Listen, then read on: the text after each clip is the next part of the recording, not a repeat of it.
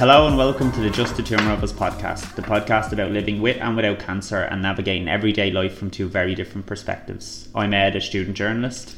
I'm Linda, a mother of five with a full-time job, and I have metastatic bowel cancer. So we have a lovely guest on this week. Would you like to introduce yourself? My name is Anita and I'm a 2-time survivor of breast cancer. And Linda's longtime friend. Me and Anita know each other good few years now. Yeah. And then we kind of met up recently. So yeah, I really appreciate you coming on and talking to us today. Happy to. Yeah, it's great actually, because what we're trying to do is trying to get people to tell their stories and kind of get it out there. And a big thing is that not everyone's journey is the same. So how has everyone's week been? How's your week been? Yeah, mine's I'm 2 weeks post chemo and I'm still struggling a little bit with the symptoms. So my mouth's still a bit sore and I'm still very tired. And this week has been it's been a weird one actually. Can't really remember what I even did at the weekend, to be honest. It's just You're strange. going to Porttown tomorrow, aren't you? Yeah, I've lost it. I don't know what day of the week it is. Like waking Carl this morning going, what day is it? He's like, I think it's Friday. Heading off to Courtown maybe this evening, but definitely tomorrow morning, if not this evening, till Tuesday. Funny, so I'm gonna leave it with a funny story. I have put a bit of weight on, obviously, because I gave up smoking and I'm on chemo and had my bath this morning and went to put my tan on. I was like, I'll try on these 2 swimsuits. I couldn't get one of them up my leg, right? And one of them had a camel toe in it. A fucking camel toe. I was like, oh my God. We just laughed about it in the bedroom. Do you know, just those funny things. But it was a size 8. I've always been a size 8. Wait, did you say swimsuit? Swimsuit. Are you planning on going swimming in the beach? Courtown? In Courtown, 100% I am, yeah. Well, you want to hope the weather's good. 17 degrees for the whole time I'm there. Otherwise, camel toe will be least your worries. No, it says it's 17 degrees for the whole time I'm there, and 17 degrees here as well. Oh, that's nice. It's going to be Hopefully the lovely, weather though. is lovely, actually. It is meant to be really nice. So Lola wants to bring her swimsuit, so for that reason I have to bring one because I'm the only other girl that's going. And so I've settled on a bikini now, which I'm not really confident with because of obviously my liver resection scars. Tried on this morning, it looks grand, but I couldn't believe when I put the bikini and the swimsuit on, and it was a thong swimsuit, you know. I'm 45, like I'm not 25 anymore. And I said to my husband, I have a camel toe in a bikini in a swimsuit. I got the fuck. So I kind of laughed about that, but I've alternatives there, but it just, the weight gain, I'm trying to adjust to it. But yeah, back to the week has been okay. Like it's been a bit up and down. And yeah, I'll come back Tuesday and then a few days here to sort some stuff out. Good. Kind of get my head around a few things and then get back to work the week after. So yeah, it's nice to have a bit of time off. Great. And how's your week been, Anita? Yeah, it's been good. It's been busy and I've been looking forward to doing this. And yeah, I've got a friend's wedding next Monday, so I'm looking forward to that. And yeah, where's the wedding? In Monday in Station House Hotel in Kilmessan in Meath. Oh, lovely. Yeah, so I'm really looking forward to that. Weddings are always good crack, though. Yeah. Are you staying overnight and stuff? Yeah, I'm staying at Sunday night and Monday night. Oh, so it's really nice. Going out partying. Yeah. Oh, I That's love it. that. Yeah. I love that. The hair and the makeup and all of that. Yeah. So, Oh, lovely. yeah. This Monday coming? Yeah. Oh, wow. So annual leave for a few days? Yeah. Which is always nice, Yeah, isn't which it? is always Like, lovely. yeah. Yeah, make a short week out of it. I hope now you've booked a day off after you come home. Yeah. You do need yeah, that, I'm don't off you? Tuesday. I'm off Tuesday. Definitely. Great. I keep thinking this Monday is the bank holiday, but it's not. not. It's It's the Monday the after. yeah. It's always like, is the first Monday Yeah. the bank holiday, but now it's after. I'm actually really happy about that because it turns out that we come back on Tuesday and the weather's meant to be really good next week, like up to 25 degrees in Dublin. And then we've got the whole bank holiday weekend and the Monday off. So I feel like I'm on a real holiday, even though I had 8 months off during treatment. I only went back to work 2 months ago, but I already feel like I need this time. So I'm but it's really nice, looking forward to it. But those 8 months were spent sitting around the house and kind of getting to grips with treatment and stuff all like of that. that. Yeah, and I've been back in work since the 30th of March, so nearly 2 months. But it's tiring when you've got cancer, you know.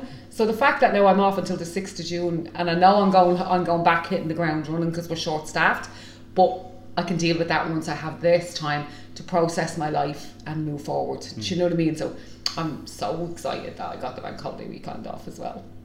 Great. Great. The little things, you know. That's it. But I'll shut up now, Ed. Yeah, so Anita, do you want to kind of just talk us through, usually what we do with guests is we get them to talk us through their journey with cancer and stuff like that, and how it all started and their whole kind of journey through it. Yeah, so it was June 2012 and I was having a shower, getting ready for work. And during the shower I felt a lump in my left breast. And it was kind of, if I was to say, it was like a clock, it was at 6 o'clock, the lump. And I just thought to myself, I must go and get this checked. Made an appointment with the doctor, went to him, and he said, I don't think it's anything, but we'll go and get you checked out. So he referred me to... How old were you then? I don't mind me asking. 44. Okay. 44. So you kind of think to yourself it's nothing. But there was something about this that I just thought to myself, it is something. And you don't know why you think it, but, you know, you just think it. And I went to Vincent's, was referred there, and I had a mammogram. And you see people and they're leaving after the mammogram, and then you're saying, I'm here a little bit too long. And I suppose Linda and myself would be very similar in terms of observations and things like that. So you start looking, and I could see in the glass that people were going and leaving, and then there were certain people being asked to stay, and I was one of them. So I was asked to stay. So my mum had come with me, and I remember going out to her and saying, I could be in trouble here. And she was going, okay, so we'll see what happens. So they gave me 6 biopsies. 6 biopsies. And I thought that the doctor was the worst doctor in the world, because if my tumour was at 6, she was at 12. And I was thinking, she's reading it upside down. Never thinking in my head that she had found another tumour, that the mammogram had identified another tumour. So there was 2. So there was 2 tumours, one at 12 and one at 6 on the breast. So then they brought in the consultant lady, and she was saying, okay, will you come back next week and bring someone with you? And you kind of know then. But what had turned out was, when they did all the tests and everything, I had scatter cells through the breast. So it's almost like glitter. So between the 2 lumps, I could have had a lumpectomy, but when you've got the scatter of cancer cells, you have to have a mastectomy. So because they'd all just grow, they'll all grow. So they want to obviously remove the cancer. So it was the surgeon actually who ended up doing my mastectomy that told me. My mum was with me, and it was actually her birthday, which was just horrific for her. And we had been very much eyes wide open, herself and myself, because I knew you don't do 6 biopsies for no reason. And everybody was saying, no, you'll be fine, because that's all the people can say. And they told me, it was stage 2 HER2 positive, estrogen positive breast cancer. And they said that they have a meeting on a Friday morning with all the oncologists, all the surgeons, all the multidisciplinary nurses. team. Yeah, multidisciplinary team, but that they agreed the protocol. So for me, that was really reassuring, because it wasn't just one doctor or one oncologist that was making it. It's a panel. Yeah. So can we just go back a little bit to the diagnosis? Say it again. It's HER2 positive. Okay. Breast cancer, and it's estrogen positive, so it's fed by estrogen. Okay. Which seems to be a common theme with the women we've spoke to in relation to... Yeah, because Anne-Marie's was the same. And Debbie's was the same as well, yes. yeah. But there is there is other there's so many different kinds of breast cancer. Exactly, it's not funny, you know, in terms of the amount of different diagnoses there can be. So he said to me, it's a definite mastectomy.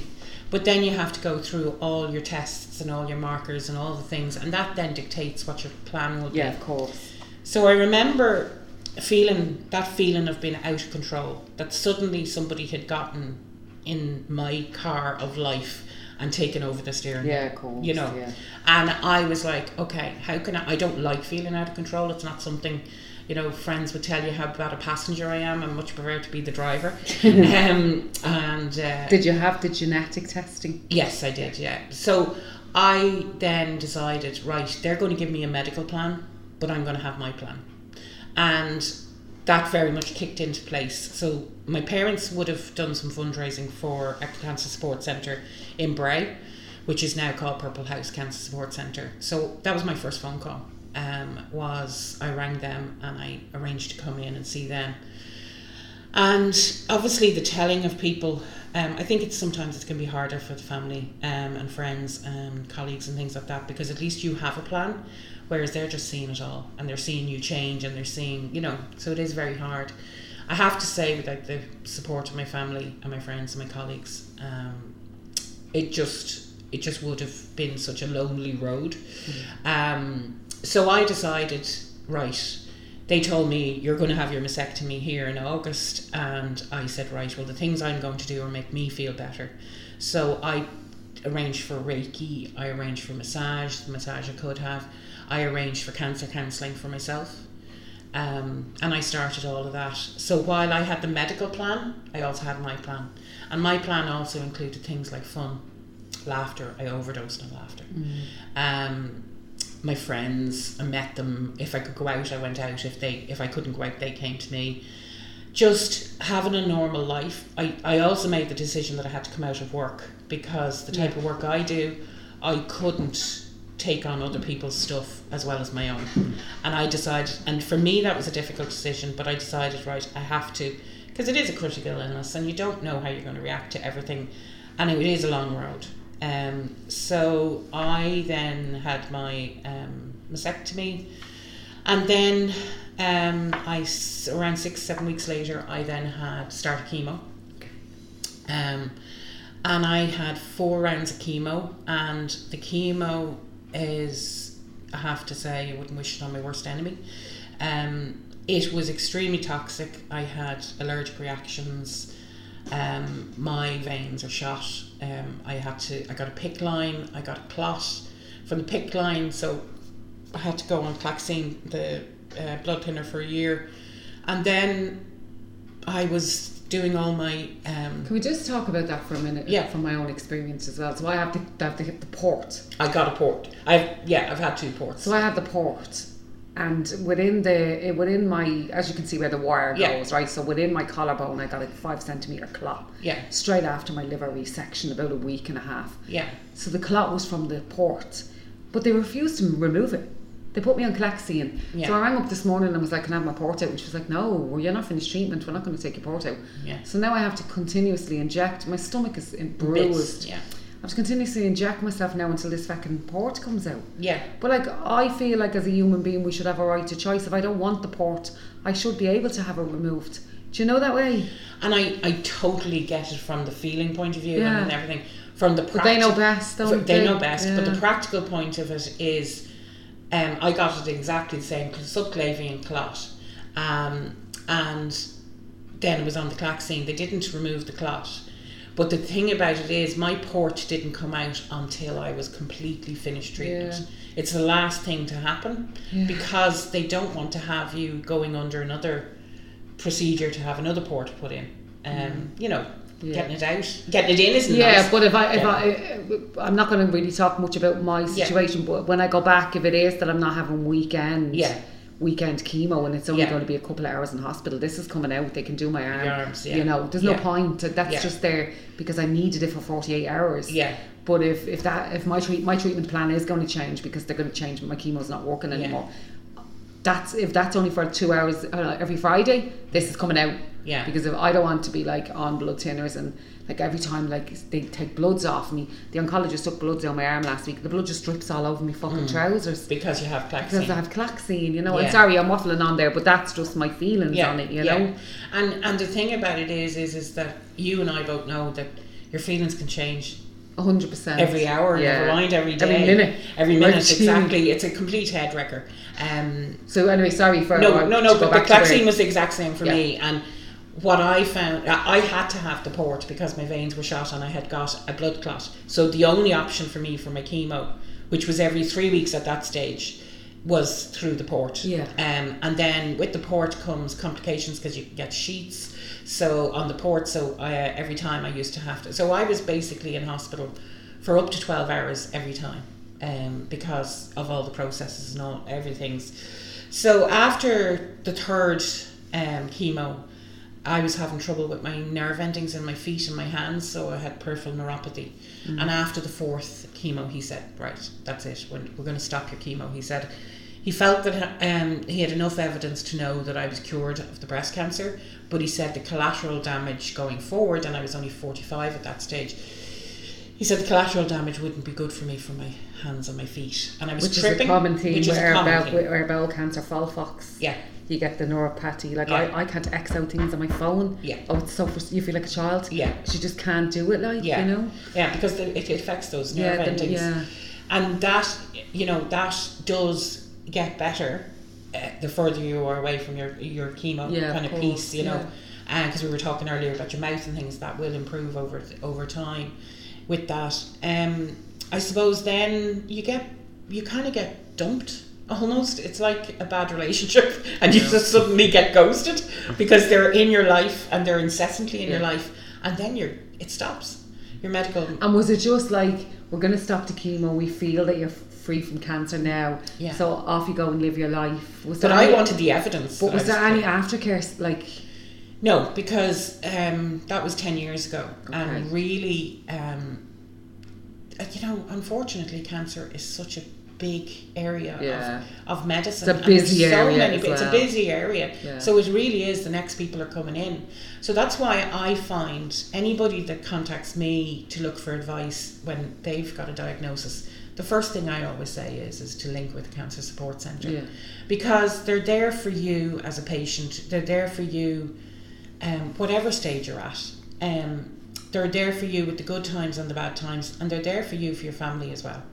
Of course, and that was really important for me. So I started using them as a way of just like having something in terms of fundraising for them, but also for purpose, doing training and things like that. So I've done Survive and Thrive, all of those kind of pieces. I've heard about them, But sorry, you were saying you wanted the evidence that it was gone. I wanted the evidence that I have a habit of interrupting. You can tell me to shut up. That's absolutely fine. Ed will anyway.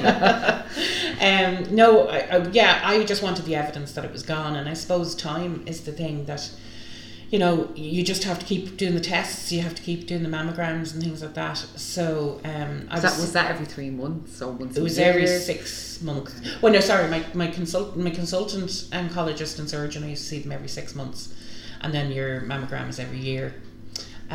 So I had 5 years where everything was back to normal. After 51 weeks, I went back to work.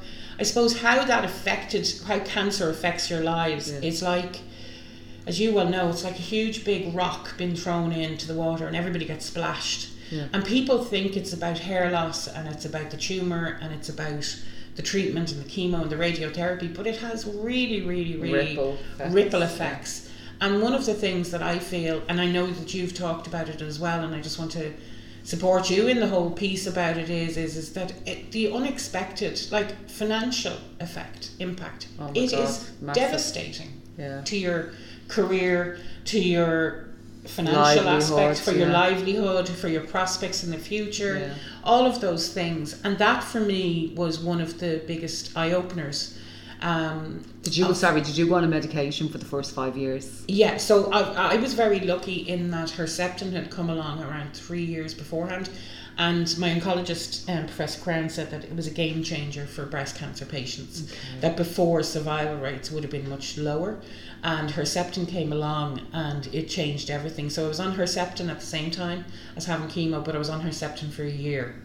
And then he started me on tamoxifen, which is an estrogen inhibitor to shut down, basically. So that then shuts down the ovaries and shuts down the estrogen, but it then puts you in the menopause. Oh, wish you give me that? Yeah, so I love it. Be careful what you wish for. I know. The menopause is you know, I know there was a programme on Monday night, and I'm on the Irish menopause group on Facebook as well, and you know, it brings all kinds of things aren't available to you. So I can't go on HRT, but there is progress with that now. Even, you know, part of the programme the other night focused on that. So it does infiltrate all parts of your life, your relationships, your confidence, you know, your finances, as I was saying, you're talking about medical cards, you're talking about paying for stuff, you're talking about you need a medical card number to get a wig. It's all of these things. Somebody once told me to watch out for the 2-week friends. Did you ever hear the 2-week friends? So when you get your diagnosis and everyone's around you and everyone wants to support you, there's really good friends you have, but within 2 weeks of your diagnosis, they're gone. They're gone. Like you don't hear from them, you don't see them. And I've experienced that a little bit. Yeah, I have to say, I'm just blessed with my friends. I have, just an amazing circle of friends who were all there for me unconditionally. But I know what you're talking about. Yeah. Because they can't manage. But there are people there that just want to hear your stop story. Yeah. And then there are people who don't realise it, but they then come and tell you about everybody that they know who's died from cancer. I know, which is, I get that all the time. It's horrible, isn't it? It's hard, it's, but that's, they're blessed that that's the only time that cancer has touched their lives. Yeah. So they're not really realising it, But I get the whole hair piece, because women with breast cancer generally lose their hair, and we know that. We know that. Probably 90% of them. I don't have the research, but that's what my gut would tell me. Whereas people with bowel cancer don't generally lose their hair. On the chemo I've just been on now, when I go on a different one, that might happen.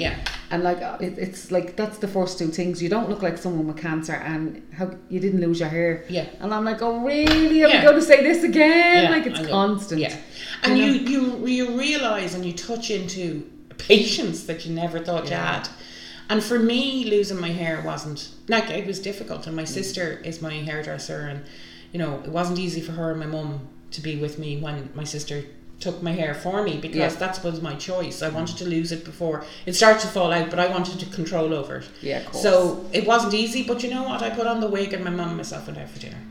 And you just have to. Can I ask you a question? Why is it that you need a medical card number to get a wig? What's the whole process behind that? Because wigs, you're blessed with lovely hair, and 1,500 quid, 1,200 quid for fucking wig. I'd rather really just stay bald. They're really expensive. So it covers the cost. It covers the cost. Okay. So they cover the whole cost. But it also covers the cost of mastectomy bras, swimsuit. We were talking about swimsuits earlier. Mastectomy swimsuits, everything that your prosthesis. So like I have 4 prostheses. So I have. What's a prosthesis? A prosthesis is a replacement breast. Okay. A form. It's called a form. So it like you have to have the balance of your other breast, so that you look like you have 2 breasts. Of course, yeah. You also then have, it sits in the bra, but most bras have a sleeve for it. Yeah. I have 2 breast forms that are kind of like silicone, and then I've one that's like a beanbag, and then I've got one for swimming. Okay. So these are the things that you would never think of. That are, and you know what as well, when as a younger woman, I used to see ladies older with this brown bandage from their shoulder to their arm, and it was like, when you have something wrong with your leg and you put one of those things on it to help. Do you know what I'm talking about? What are they called? Like the pressure bandage. Pressure bandage. Exactly what it looked like in brown, and it went from the shoulder always down to the elbow. And I never knew what it was. Lymphedema. Until I got cancer, and now I know that it's the pink. Is it for the PICC line? It can be, but it can also be lymphedema. So the first test I had when I was diagnosed was they bring you in, and you have a sentinel node removal. So your sentinel nodes are in your armpits or down the side of your armpits, and that's how. So they go in and they take that sentinel node and a couple of other lymph nodes. And they then send them away for analysis and biopsy, and that then tells them as to whether the cancer has gone into your lymph nodes or not, and that then dictates what treatment you're going to have, whether you're going to have radiotherapy, whether you have to go in and have a mastectomy, or whether you're also going to have your lymph node removed. So for women who have had, and men, because 5% of all breast cancer is male. Yeah, that's true. I had somebody who was a wonderful guy that I went to college with, and he died from breast cancer, and we were all the worst off for the loss of him. But they do an axial lymph node clearance in the underarm. So those women will have pressure bandages because your arm swells without your lymph nodes. All right, I get So they have to then have lymphatic massage. So which is trying to get all of the fluid from the lymph nodes. Because every day is a school day, isn't it? Every day we learn something new. You never, and I always say, you never stop learning. You never stop learning. What about your gene test? How did they, if you don't mind me asking? Not on the first time. Not the first time. They didn't feel that it was necessary. Because there was no history. I think my grandfather's brother on my mother's side, we felt he had probably had cancer, but it was in the 50s, when he died. So there was nobody, I didn't have any missing female relatives or anything on my family tree or anything. So I get on with life, I get back to work. I spent the first 2 years of life after that trying to rejig my finances, all of that. And you're getting on with life, but you're also, I suppose you have that whole fear, reality and fear that you're living with. So I decided, kind of last minute for my 50th birthday, I decided to have a party. And I had a party and it was wonderful. And there was people there from, that I worked with. There was people there that I used to work with. There was people there that I went to school with. There was my family and friends and everything. And I was so glad I did, because 2 months later, I was in my office and I reached across the table to get a pen and I got a pain in my right breast. So this is in 2017. So I was five years and 5 months clear. Okay. So people think the 5 years thing is a big thing, and it is in one way, but in another way, and I suppose the only way I can really sum up the next part of it is that all certainty is gone then when you have a second diagnosis. So what do you mean by the first time you think it's something that you just have to get through, and everybody battles. Like, I hate this thing of, somebody who passed away from cancer, they mustn't have fought hard enough. Everybody fights it. Everybody battles. Of course we do. Everybody Jesus. puts their all Nobody into wants to have cancer. It's not a choice. Yeah. But outcomes are different for every person. Yeah. No two people are the same. And somebody who has the same breast cancer as I have had might have a different outcome than I will have. Because of different complication factors and everything. Of course, yeah. So it's really important to be a part of your team that are treating you. You have to be part of it. I always used to say it's my body, it's my plan. You can do these things to me. And I remember my surgeon, the empathy that man had. He sat down after doing my mastectomy in the hospital room. It was like a hotel. In the hospital. This was the first time. Yeah. And he said, "I'm really sorry I did that to you." And I couldn't understand. And I said, "What are you talking about? You took cancer away from me. Yeah. I'm lying here cancer free." But for him, I was 44. I was a young woman. He was thinking to himself he was thinking about self-esteem and self-worth and identity and everything. But for me, I was just so relieved because my cancer was gone from my body. We just had to mop up the cells with chemo. Yeah. So how I mean is all certainty is gone is you think it's the only time you're going to go through it. Yeah, of course. So you kind of think, and you're 5 years past it, so you think, well, this will never darken my door again. What did you do, if you don't mind me asking, when you reached over and got the pain? What was it like? I immediately burst out crying. Really? Yeah. Just because you felt the pain? No, I knew. Did you feel a lump or was it just pain? No, just pain. Okay. I immediately knew. Just like I said at the beginning, where I knew the first time, I knew. And I was on my own in the room, and my boss came in, and the empathy that she supported me with, and she just said, "Okay, now what do we do?" And the first thing I did was, before I rang anybody, I rang Purple House Cancer Support Centre. That's the honest to God truth. I said, just leave me alone for a few minutes while she looked after me and everything, and then I said, look, I'm going to ring them, because I knew I needed them again, and I needed them in a different way. This time. And then I didn't say it to anybody. I said it to my partner at the time, and he supported me, and we went in and we got the biopsy again. And on your other breast? On my right breast. Yeah, on my right breast. So that was when, I suppose, uncertainty becomes very much a life partner. You don't know. You don't know what's going to happen. Yeah. You don't know the outcomes. You don't know or anything. But over time, then they come to you with their medical plan. So again, the panel met, and they were very clear that I was just really unlucky in that I got a HER2 negative breast cancer.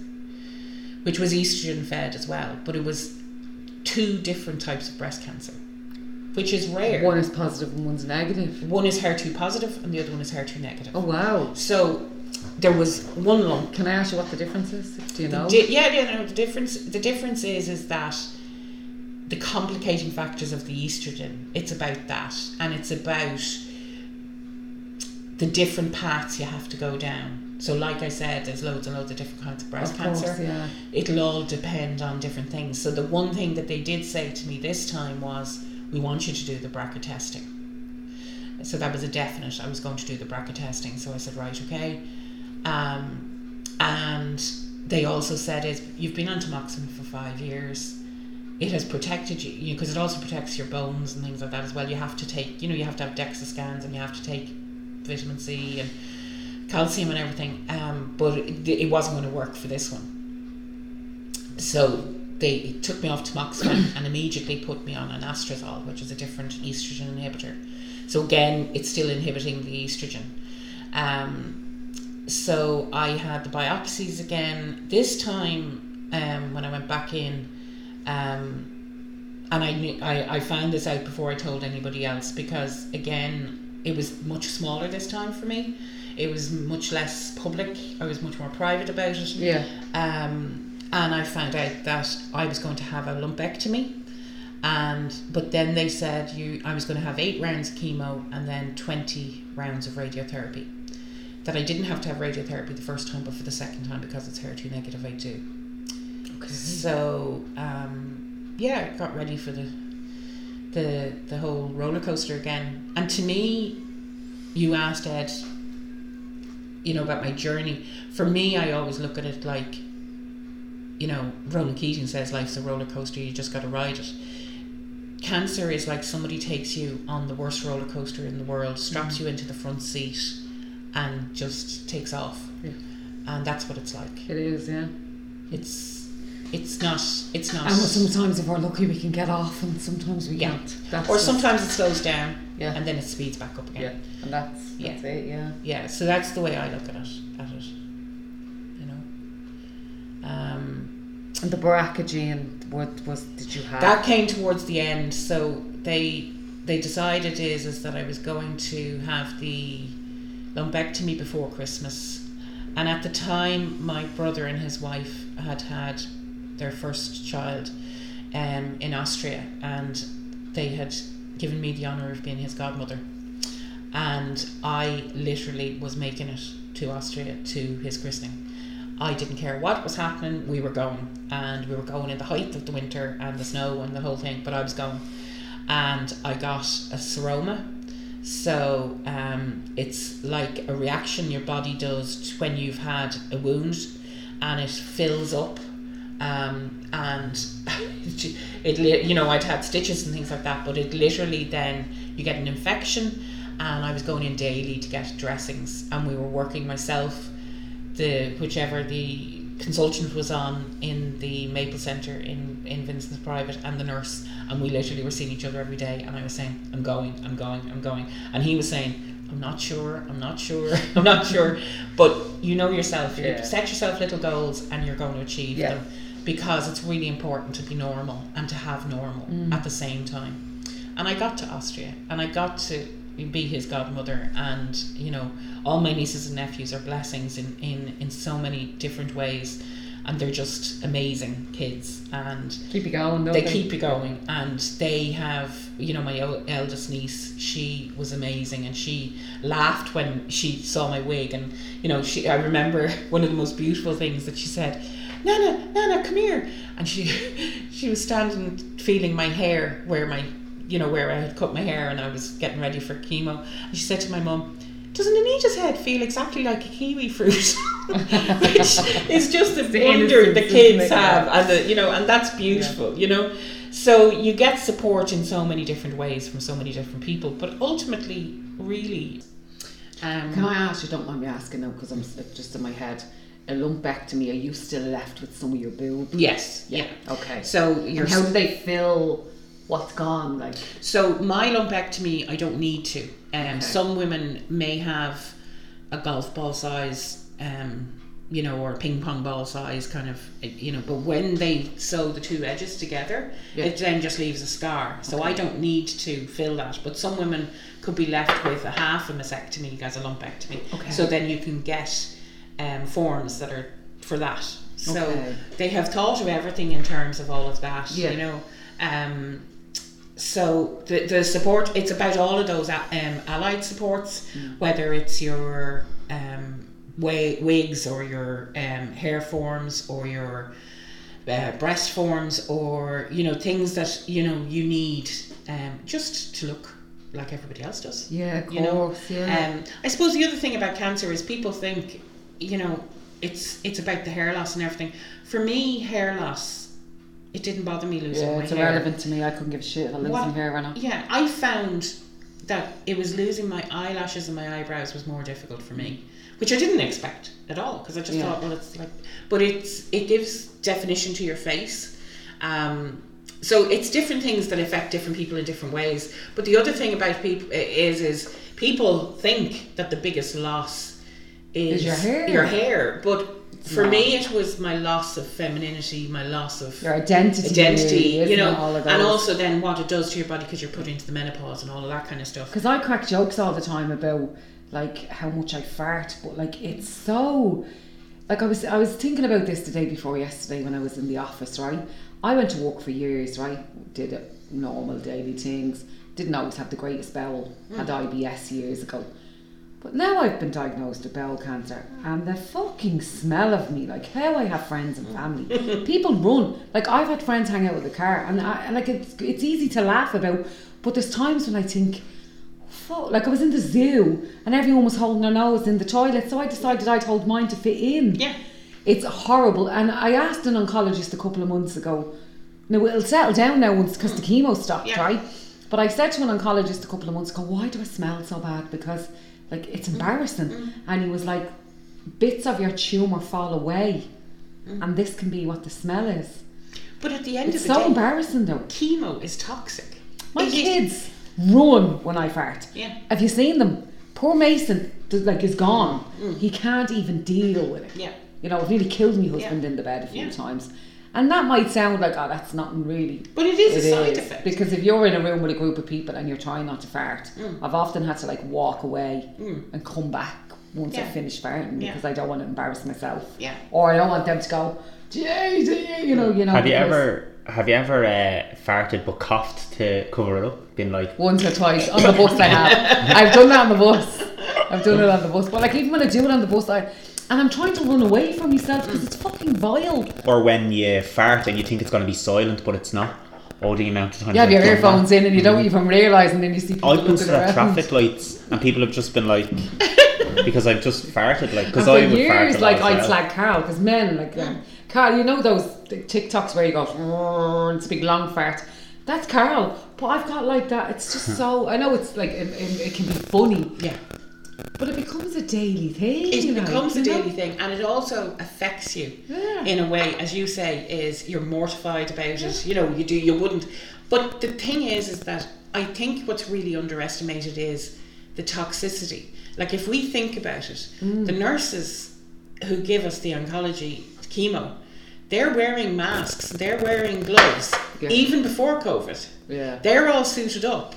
And, you know, they take every precaution for it not to touch your skin or anything. You know what I mean? Goes in, yes, it's doing you good, but it's also wiping out all the healthy cells, which is why your mouth is sore, which is why it affects. And I definitely feel this. My last round 2 weeks ago, my immune system must be low because I'm not bouncing back. I'm very tired, but and I'm very tired, but then I'm waking up at 6:30 in the morning. But it's also your first, second, third, fourth, fifth, sixth, seventh are all catching up on you for the 8th. Yeah. So it is like you're at a minus, you know, and it just does have such an impact.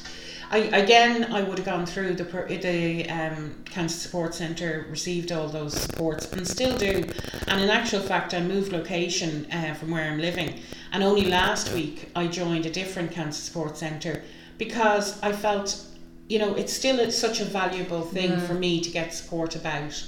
And also any way that I can help in relation to helping other people. Yeah, of course. It just makes you feel as though, you know, I have people who ring me who say they've got a recent diagnosis or whatever, and it is about the practical. It's not just about the medical. It's not just about the loss of hair. It's just about such a wide variety of things it impacts. You know?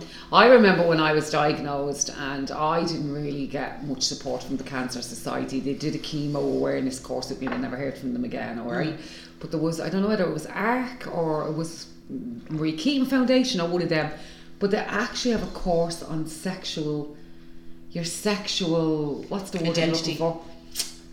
Your sex life after cancer, you know, when you're on chemo and you lose your libido, and, you know, and I was like, that's the furthest thing from our fucking mind, sex, we don't care, you know, but they do think of everything, like, they do think of everything. Yeah.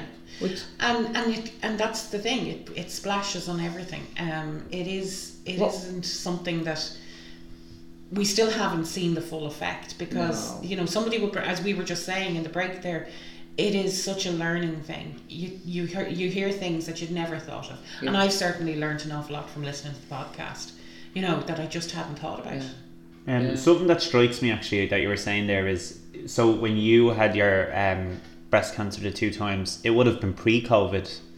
Would have. So you have a very different experience of chemotherapy to yourself because of obviously restrictions and stuff in place, and that doesn't necessarily mean to say that yours was harder or yours was easier. No. Well, you were allowed to have someone come sit with you, with a family member. You see, I've never experienced that. Which made a difference for me, because 100%. I was 12 hours. You know, and inevitably I ended up in a hospital bed because I had an infection or I had to have something done, and I was staying after hours and stuff. So I was very lucky. My mum walked, you know, beside me all the time for all of the I was never hospitalised in my first 6 rounds, and then I had my liver resection, which we know now my liver is perfect. And then I had this 6 rounds, and I ended up in hospital 3 times. And not once did I, there's this ward called the Donal Hollywood ward, which is for cancer patients. And I have had to go through A&E and be treated like a leper. But I have never been on a cancer ward. I've always been just put into a normal ward with other people. And you're thinking about all the infections, and it's just a minefield. Like, there's so much to it. Like, what was the ward you were put on? The Willie Wild. The Willie Wild ward. Do you know who I that love is? that. I've been in it twice. William Wilde, but they call it the Willie Wild. Do you know who he is? Mad for the Willies.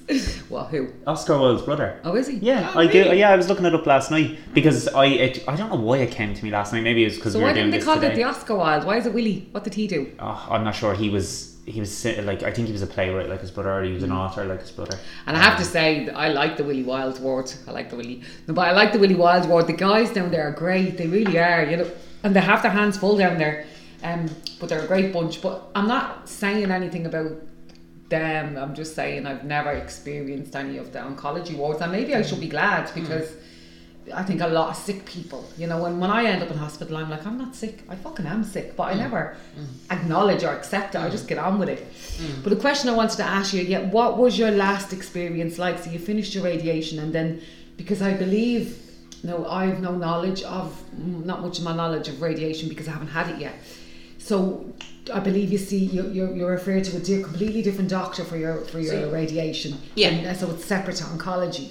It's a radiation oncologist. Okay. And they all work together, and he's part of the panel as well that we're making the decisions. The multidisciplinary team. Yeah. So it's a radiation oncologist, and they explain it. The thing about radiation is I don't have any tattoos up to when I had breast cancer and radiotherapy. So I've got 3 tattoos now, which are just like tiny dots. Yeah. So you go in for, I can't remember the name of it, but it's induction basically. And they show you the machine and all of that kind of stuff, but they also have to mark you up. So what they do is they consider the... I'm just laughing because my tumour is in 5 centimetres in my rectum. I'm like, where the fuck are they going to be marking me up? Like, what are you poking something up my butt? Marks the spot. You bend over there, love, now we'll just shove this in next. They'll definitely get some treasure. I'll just fart. Sorry, I didn't mean to. No, just like when I think about how they're going to mark me up when it's up my bum, I don't know. So so they line you up basically to make sure that every time you're in the same position. So what they do is they put 3 little dots, one in the middle of the breast, one on the left the side, and one on the right side, and then that lines up with the beams from the radiation. That's right. Each and every they have time. to get it there, don't they? So you do have a permanent mark from the radiotherapy. So then the machine you're on the bed and the machine moves around you, basically, and it beams into the tumour or the cells or that are left, and it takes like 10-12 minutes. You're longer in the waiting room and the changing room than you are in the machine. It's like when you go for a CT scan and they have to put a needle in your arm to inject you with the contrast while you're in it. It takes more time to do that than it does in the feckin' machine. You're in the machine for about 2 minutes. Yeah. It's the amount of time. And like, I wonder, is the people in the background trying to work on quicker ways to get these things done? Because there is a lot of time wasted on putting needles in and research, I suppose, is a huge part especially in relation to cancer. And I know that breast cancer is one of the ones that's more high profile, and that's had a lot of very high profile. And I think the only reason why I've learned so much about it is because my clinic's on a Friday, and so is breast. So breast and bowel are the same day, and you just meet people and you learn so much. It's mind blowing. It is. You feel as though you're doing a PhD in your own disease, really, in your own body. You become an expert in cancer. Don't you become an expert in cancer and in treatment and in you can rattle off your medications, you can rattle off where you're at, what you've had done and all of that kind of stuff. And it's really important to do that, because I even learned my hospital number, so that I've started to learn mine, and I'm becoming more clue, because they always ask it and I'm like, I haven't got it beside me, but I've started to now trying to learn it. So your name, your date of birth and your hospital number are the three things that are most important, because every bag of chemo has your number, your date of birth and your number and your name on it. So you're constantly, so it's those kind of things of advocating for yourself about the small things and the big things, So who finally said to you, you're cancer free again and off you go? Was oncology or radiation? They don't really say it, because when you've had a second diagnosis, the most I've got out of my oncologist is, as far as I'm concerned, you're cancer your treatment has been successful. Okay. Cancer free is something that they're more likely not to say, because of the nature of cancer, and also we don't know about the cells that are growing in other areas, that might have been missed or whatever. And I spoke about this, Anita, on a previous podcast, that when I met Dr. Keneally in the Manor Hospital, who's an amazing liver, my liver's perfect, I can't believe it, like 6 tumours he removed, and I always remember I got more information out of him than I ever did out of my oncologist. And I remember him saying to me, there's tiny, we're under no, these were his words, we're under no illusion in that there are other cancers in your body, but they're so microscopically small that we wouldn't even be able to find them with technology. So that's why people get a second cancer, because one little fucker's missed. And obviously he didn't tell me one little fucker's missed, that's me. But I cracked a joke with him and he doesn't take the jokes lightly, so I have to remember. What was the joke? He said to me that 1 in 100 people wouldn't make it to the liver resection. Okay. Right? And I looked at my friend and I went, friend Emma was with me, and I went, no, my luck, that'll be me. And I was laughing, and he goes, this isn't a time for funny jokes. Shut me down. Talk about serious. Because it was a serious conversation. I was going under a massive surgery, so. But I use humour to help me. And so do I. And he fucking shot me down. I was still laughing and my friend was going. I was like... And that's probably not funny for him, considering he's the one doing the surgery. And I could be the one. And in the end, I did get sepsis and a blood clot. So, I could have died. So I get it now. But I just thought it was being really funny. Oh no, my look, that'd be me. Can I just go back and ask you, Anita, what are kind of the effects of having the radiation? So you said you had 20 sessions, Monday to Friday, for 4 weeks. Okay, and what are the effects of that? So I know obviously chemo brings its own side effects and stuff like that. Does radiation have similar side effects or different? So because you've got chemo brain, because of the toxicity of the treatment itself. So one of the things is you get, and I remember we went, myself, my mother and my partner, we went to a cancer conference for Irish Cancer Support, or Irish Cancer Society, and I remember saying, okay, there's 6 speakers I want to hear, there's 3 of us, so we go to 2 each. And I remember the one I was really interested in was brain fog, because I had every code and every password and everything to do with my email, bank account, everything written down, because I thought I was going to lose my memory. No, but I keep forgetting passwords and having the GoFundMe one for the Ark. I have to keep changing that every time I try to go into it. Because I can't remember the But you can forget it. And you do have brain fog because it's it's like brain pregnancy fog. brain. Yeah, it is like that baby brain. But it's kind of like even more.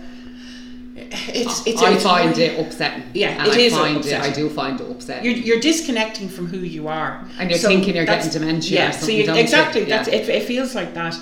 But with the radiotherapy and on top of that, because it's only 3 weeks from the finish of one to the start of the other, then you're tired. And it's tiredness that you can't describe. It's tiredness to a level. Like I always think to myself is well, I didn't have kids, but when I see my friends and family going through, those early months with the baby and you're up all night and everything like that, I can only think it must resemble that in some way. And you also have, things it's are like your body's not working. Like a constant hangover. It's a tired hangover. Yeah, but it's a weariness that comes into your bones. It like literally, I could feel it when I started with the chemo, and then I could feel it with the radiotherapy. The other thing is things like, and I'm just looking at your mouthwash and things like that, all of these are drugs as well. Yeah. So all of they are going in your body to try and help you, but it's all drugs, it's all toxic. Yeah. So it's really important. They don't. They've never given me any kind of vitamins or ideas. Yeah, I did speak to a dietitian in terms of that kind of stuff, and one of the biggest things that she said to me is, I don't drink tea or coffee. So it's really important for me to get my water in. It's really important for me to keep fluids up because that also helps with the toxicity.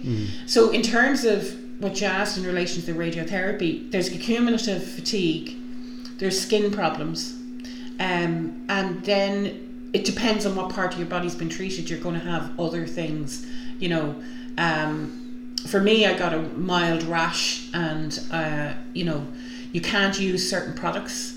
So you can't use deodorant, you can't use shower gels, you can't use things like that, because that's obviously then affecting your skin. So do you just smell them, do you like? No, I mean, for me, I was having twice daily showers anyway because of the hot flushes and stuff and things like that.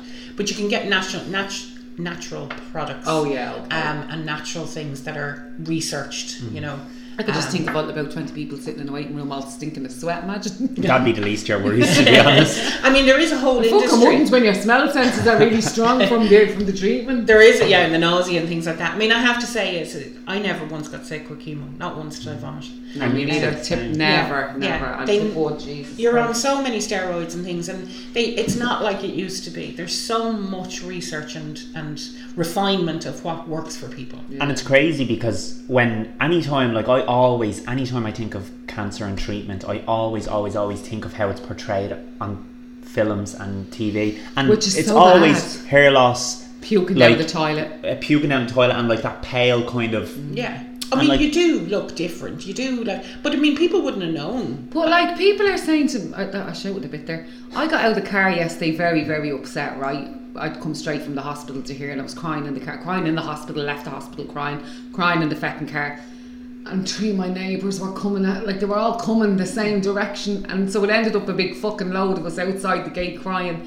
There was a reason I was going to say that, what you just said there. Something about how it's portrayed. How you're looking. They were probably saying. And they were saying to me, you look great. And I was like, everyone keeps telling me I look great. Maybe cancer's good for me. I don't fucking know. Do you know what I mean? But it's not like you're going to carry around a picture of the tumours. Do you know what I mean? The thing about it is people don't know what to say, and people kind of, you said to me earlier is you learn through seeing it and learning it. I'm a visual learner. I think that's the other thing about cancer is you may not, I mean, when I had my makeup on and my wig on and everything, or my hat on or whatever, people might just thought, oh, she's wearing a hat because it's cold.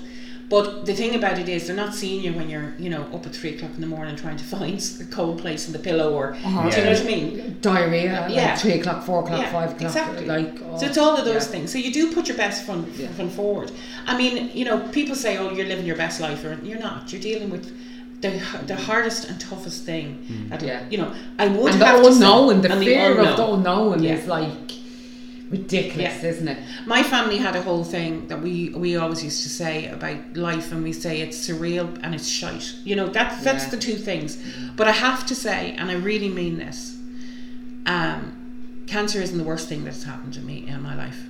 Even though I've had it twice, losing my father was far harder, far more difficult to get through, because I suppose it's final. you know. So in that way, in the way I had a treatment plan and I knew what I had to do and I had my own plan. And so, as soon as something's not working, the oncology are in there and they're changing it. Like you're not left. No. Although I do feel like I've been left a bit, but anyway, that's for another day. They're very good to like. I just wish when you're doing chemo that you don't have to finish the chemo before you do tests to go, that chemo, your body wasn't responding anymore. But why are we waiting until the end then? Why can't we do tests in the middle and like do the reoccurring piece, you know? But when were you so what am I trying to say? How long are you cancer free now? When was that day that... So I'm not 5 years yet from the second time. So the second time I was diagnosed in November 2017 and I had my treatment up to July 2018 and I went back to work in August 2018. So I'm back to work since August 2018. Nearly 4 years. So nearly 4 years. So I'm not the 5 years yet. Okay. And I still see my oncologist and my surgeon and I still have yearly mammograms. Okay. Anybody who's had breast cancer doesn't go into the breast check system because they can't deal with what you've had. You go into your normal. So I go to the Maple Centre in St Vincent's Private and have it there, and it's brutal. It's but you've done it twice, like, and I'd say second time around you were like, are you fucking kidding me? Like, what is life? Yeah, well, you know, you kind of feel as though, you know, if it wasn't for bad luck, you'd have no luck at all. No, and then you're probably an expert on it. You know, you're nearly double the expert. The thing is the way I look at it is I'm the expert in me. I'm not the expert in cancer, and that's the thing about it is I'm the expert in my cancer and my body, but that's different to yours, which is different to the next person's. So I think the thing that I would say to anybody who comes to me when they've been diagnosed is, you know, people look for the reasons. You can't change it if you've got a diagnosis. That's it. One of my friends was recently diagnosed, and she said, but you know, Anita, she says, I did smoke for those 8 years, you know, and I said, I've never put a cigarette in my mouth, and I said that to my oncologist yesterday, but I stopped smoking, and he was like, this isn't... There's nothing to do with it. You know, it's nothing to do with it. It's outcomes for different reasons. You know, and I think that's the thing is, they're doing it. They're waiting, and they can't give you those tests because they're the ones that are experts, and they know that this is the best thing, and you have to trust that they know what's best. Yeah, and it's interesting because you say about this person didn't smoke or that person didn't do this, and like, you could be the healthiest person, you could be eating healthy, you could be a vegan running marathons. I tell you one thing, I have a friend who's a vegan and she's a beautiful girl, love her, Vanessa, and I know she won't mind me mentioning her name. So healthy, vegan, eats well, does running, goes walking, does all of that stuff, and she got a really bad dose of COVID when a really bad dose of COVID when her daughter got it. Like it impacted her, and she was so healthy. I got COVID and I was asymptomatic, and I wouldn't be the healthiest. I wouldn't go running, I wouldn't go walking, I wouldn't be vegan. And so it is. It's what's that, Murphy's Law? Yeah, really? Yeah. It's just the cards you get dealt in life, and like everyone thinks that that person got lucky, but yeah, they might have got lucky that time around, but they might not next time, and that's just kind of life. Life is all about chances and you know, challenges. I just wonder, will there ever be a cure for cancer, you know? Like, is it always going to be that one disease that takes people away, you know? All the money that goes into research and like, we're nowhere near getting... They're further along than they used to be, which is... I think they're further along with more chemos. Like curing wise, I don't know. Well, I suppose they understand more about what it does and how it changes the cells, and the things like BRCA. Just to go back to that, I did get BRCA tested, and those 3 months were the longest 3 months of my life waiting for the results. You wait 3 months for the results because they go to the States. Okay. And I have to say, for my BRCA testing, when I spoke to the consultant who does it, he explained to me is that if I was positive for BRCA, I'd have to have the ovaries and the womb and the other breast removed. But then he said to me, all my sisters would be, and my brother's 2 boys as well. That everybody, my nieces and my sisters family, and my nephews, it could be affected. So I remember for those 3 weeks, 3 months, should I say, I was consumed by what that could do for my whole circle, cousins, everybody. Yeah. And it was only when I was walking upstairs to take the call, my phone was ringing and I knew it was him. And I thought, oh God, I could be really in trouble here. Yeah. And thankfully I don't have the BRCA gene test. So I've had BRCA1 and BRCA2 and I don't have both. But actually in March when I saw Professor Crown, he said to me that even with that they found out more. So there's a subsection of BRCA that they're going to test me for now. Okay. Now again, it might be nothing. I mightn't have it. But you know, there's nothing you can do about the reasons why. Yeah. What you can do and what you are in control of is the here and the now. That's it. And it's so important to stay in the here and the now. And that was one of the things that I tried to do was, it's really hard, but it's really important. And that's why I was saying to you earlier, you've got your days in Goretown, enjoy it with the kids. You know, and try and every mile that you go or kilometre that you go, try and leave it behind you. Yeah. You know, I used to do it with, if I was flying somewhere, I just leave it behind me on the runway. Oh yeah, see you later. See you later. It's Because behind you. my dad, I'm estranged from my dad, have been for 20 odd years, right? Don't have a relationship with his family. They disowned us a long time ago. But I know that a lot of them have had cancer and have died, passed away, the uncles and the aunties and all of that. And my oncologist asked, obviously, a history, and I said, you know, I know that they've had kidneys, different kinds. And I had all that testing done, the genetic testing, but it came back. Now, I actually never discussed this with Professor Gallagher, but it was another oncologist said to me, and my husband was there with me that day, that actually what came back in my bloods was that I had a CRAS mutation. Okay. Now, I'm not very knowledgeable about it because I hate Googling anything. Don't Google. But it's something to do with my own protein in my body and how has caused my cancer. Okay. Do you know what I mean? Yeah. But now I haven't read, like I'd read a book on it, but I won't. If I Google it, I'll be dead and buried in 5 minutes, you know? I remember one oncology nurse that when I was diagnosed the first time, after the consultant left the room, she said to me, if there's one thing I'm going to ask you, and it's 10 years ago, do you know what I mean? So there's 10 years more information on the internet if you think about it, but it's 10 years ago, and she said to me, if there's one thing I'm going to ask you to do, is not Google, because she said you will have yourself in a very, very, very difficult position. And she says stress and anxiety, it'd be natural to be diagnosed with them and things like that, but cancer itself causes so much stress and anxiety. Don't do it to yourself. She said it would be like going out to the front door, and I thought this was a brilliant analogy, right? It'd be like going out to the front door and getting the first person that passes and saying, what do you know about breast cancer? And taking that information. You go to the experts, you go to the, you know, the people who've done the work and know it inside out and back to front. So that's, you know, that's kind of... And I actually said to my oncologist yesterday, because sometimes I don't think before I talk, right, which gets me into trouble, but I said to him, because it was a tough meeting, and I said to him, I know people come in here on a Friday that I've met and have told me that if you tell them to stand on their head, they'll stand on their head. I'm not that person. I need the information. I need you to tell me, you know, and whether I think he respected that, you know, he told me anyway what I wanted to know, but I'm not just going to sit back. I'm going to question everything you say. Why are you doing? Why do you feel the need for this to be?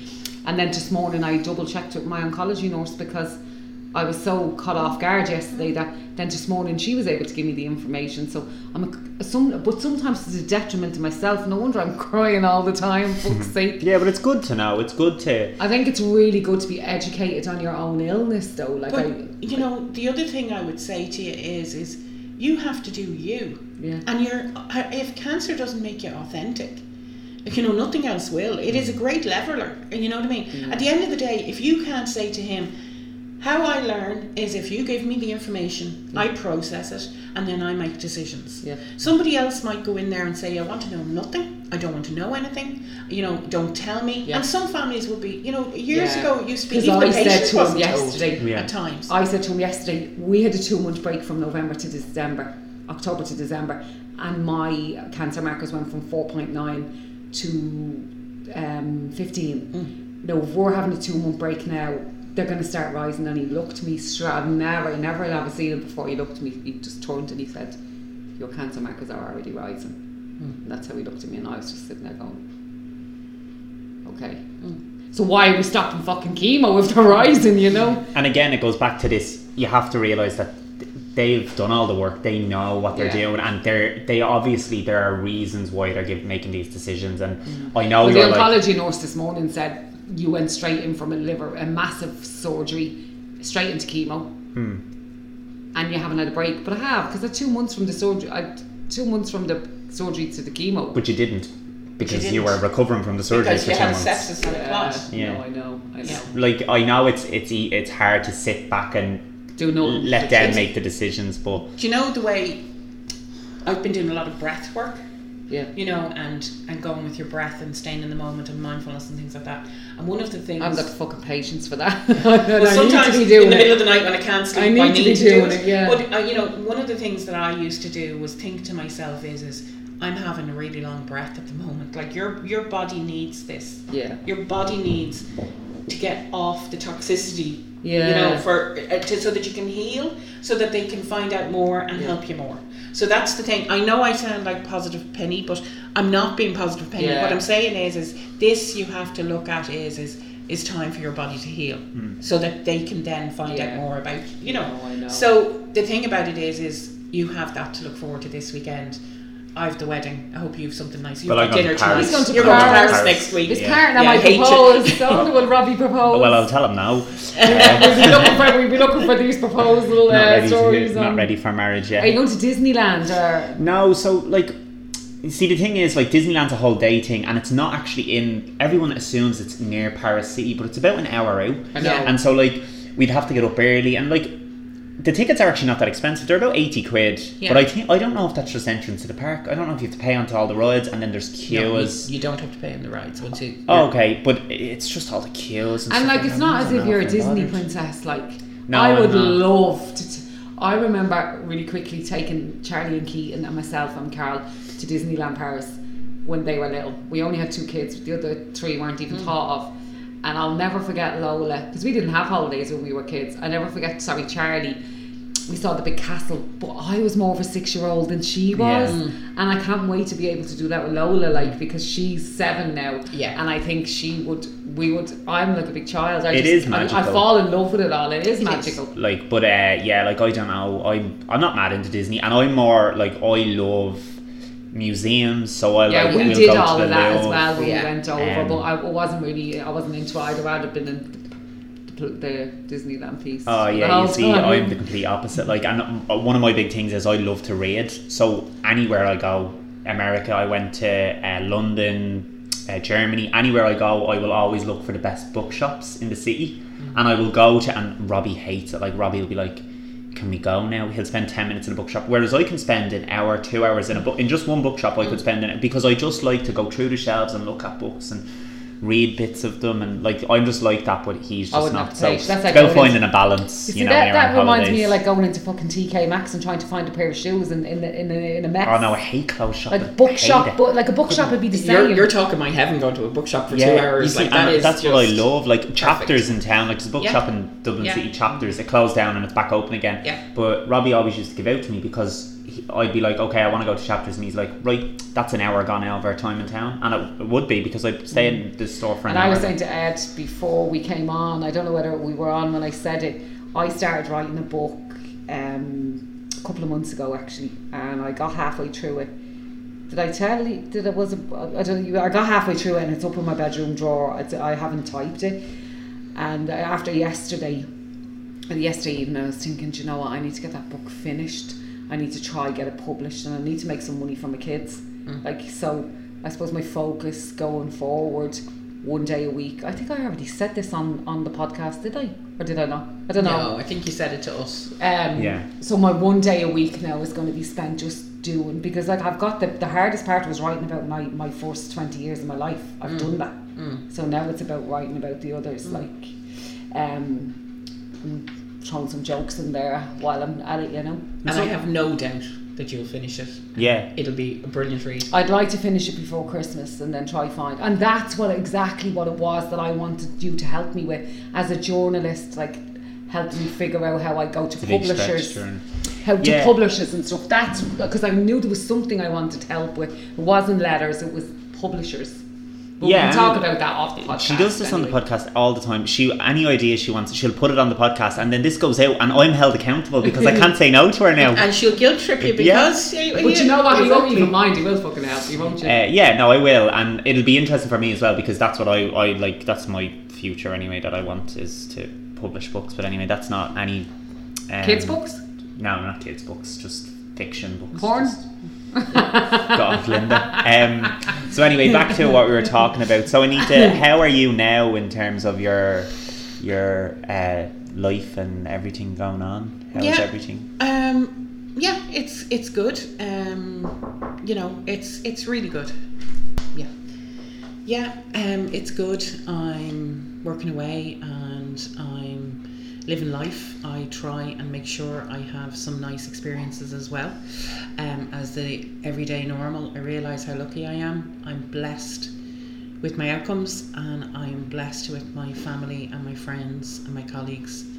And I know I'm lucky. At the end of the day, I'm very lucky. Yeah, and it's nice. It's nice to kind of have that outlook on life that you are lucky, and it makes you kind of value it a bit more. Absolutely, I'd imagine you appreciate it. The one thing I wanted to make sure about was that as much positivity as possible I could. Positivity is a frame of mind, but it helps when you're going through the really rough times. It kind of gets you through things that you didn't think you'd get through. So for me, I used to be a pessimist. I'm more of a pessimist now. Yeah. So I do have still some pessimism, but I'm much more of an optimist now. Yeah, and Linda won't mind me saying this, but something that I actually try to be the voice of reason for Linda, because Linda doesn't have much patience, and she goes to the worst case scenario and stuff like that, and I try to be the voice. And again, it comes back down to what do I say, how do I say these things and stuff like that, and I just try to be like, look, we'll deal with what we can now, and we'll evaluate everything else as it comes, because really taking everything at once, that's not how you solve a problem. I'm trying to get her to have a bit more patience with things, like even the petition that we have going to try and have the screening age lowered. I tell her that the signatures have gone up all the time, but she's like, only by that much, which is understandable because it's frustrating, but also it's still growing, and like it's all about kind of taking the time and evaluating things as they come rather than taking everything all at once. And Linda will know that I would be quite a positive person. Like not even that I'm positive, I'm just a realist. Like I'm very like, this is the situation we're dealt, this is how we're going to deal with it, and we just kind of have to do what we can, because if there's something we can't do it. So just take it as it comes. Yeah, I can't remember what comic it was. Said is how do you eat an elephant, and it's one bite at a time. Yeah, you know what I mean. That's all you have to do. Isn't the problem? If you try and deal with it all, or if you try and focus on it all, you're just going to be on a minus. So dealing with one part of it, or dealing with today, or dealing with the now in the moment, and then getting rid of the rest of it until you're in a space to deal with more. I totally understand. She's impatient. I really understand that, because you want to know the answers, you want the solutions, you want it now, because you want it for everybody else as well as for yourself.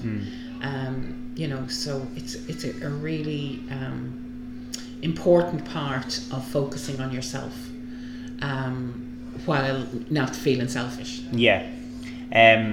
So we'll just finish up. Linda's kind of left us now. She had to go and do something, but I just want to say thanks again, Anita, for coming on and telling your story, because it's, again, as I said, everyone's story is different, and it's interesting to hear other people's perspectives, especially for someone like myself that I don't have a diagnosis, thankfully, but it's very like eye-opening, and like Linda would have been the first person in my family that was diagnosed with cancer, that it would have directly affected me, and I spend a lot of time with Linda, and it's interesting to see everyone else's stories and how everyone deals with it, because I just couldn't imagine how I would, but I wouldn't know unless I was put in that situation, but again, thanks very much for coming on. Thanks for having me. It's no problem at all. And again, guys, you can follow all our socials out there, and please share the petition and get signing, because it's really important. It would change a lot of lives if we could get the age lowered in Ireland.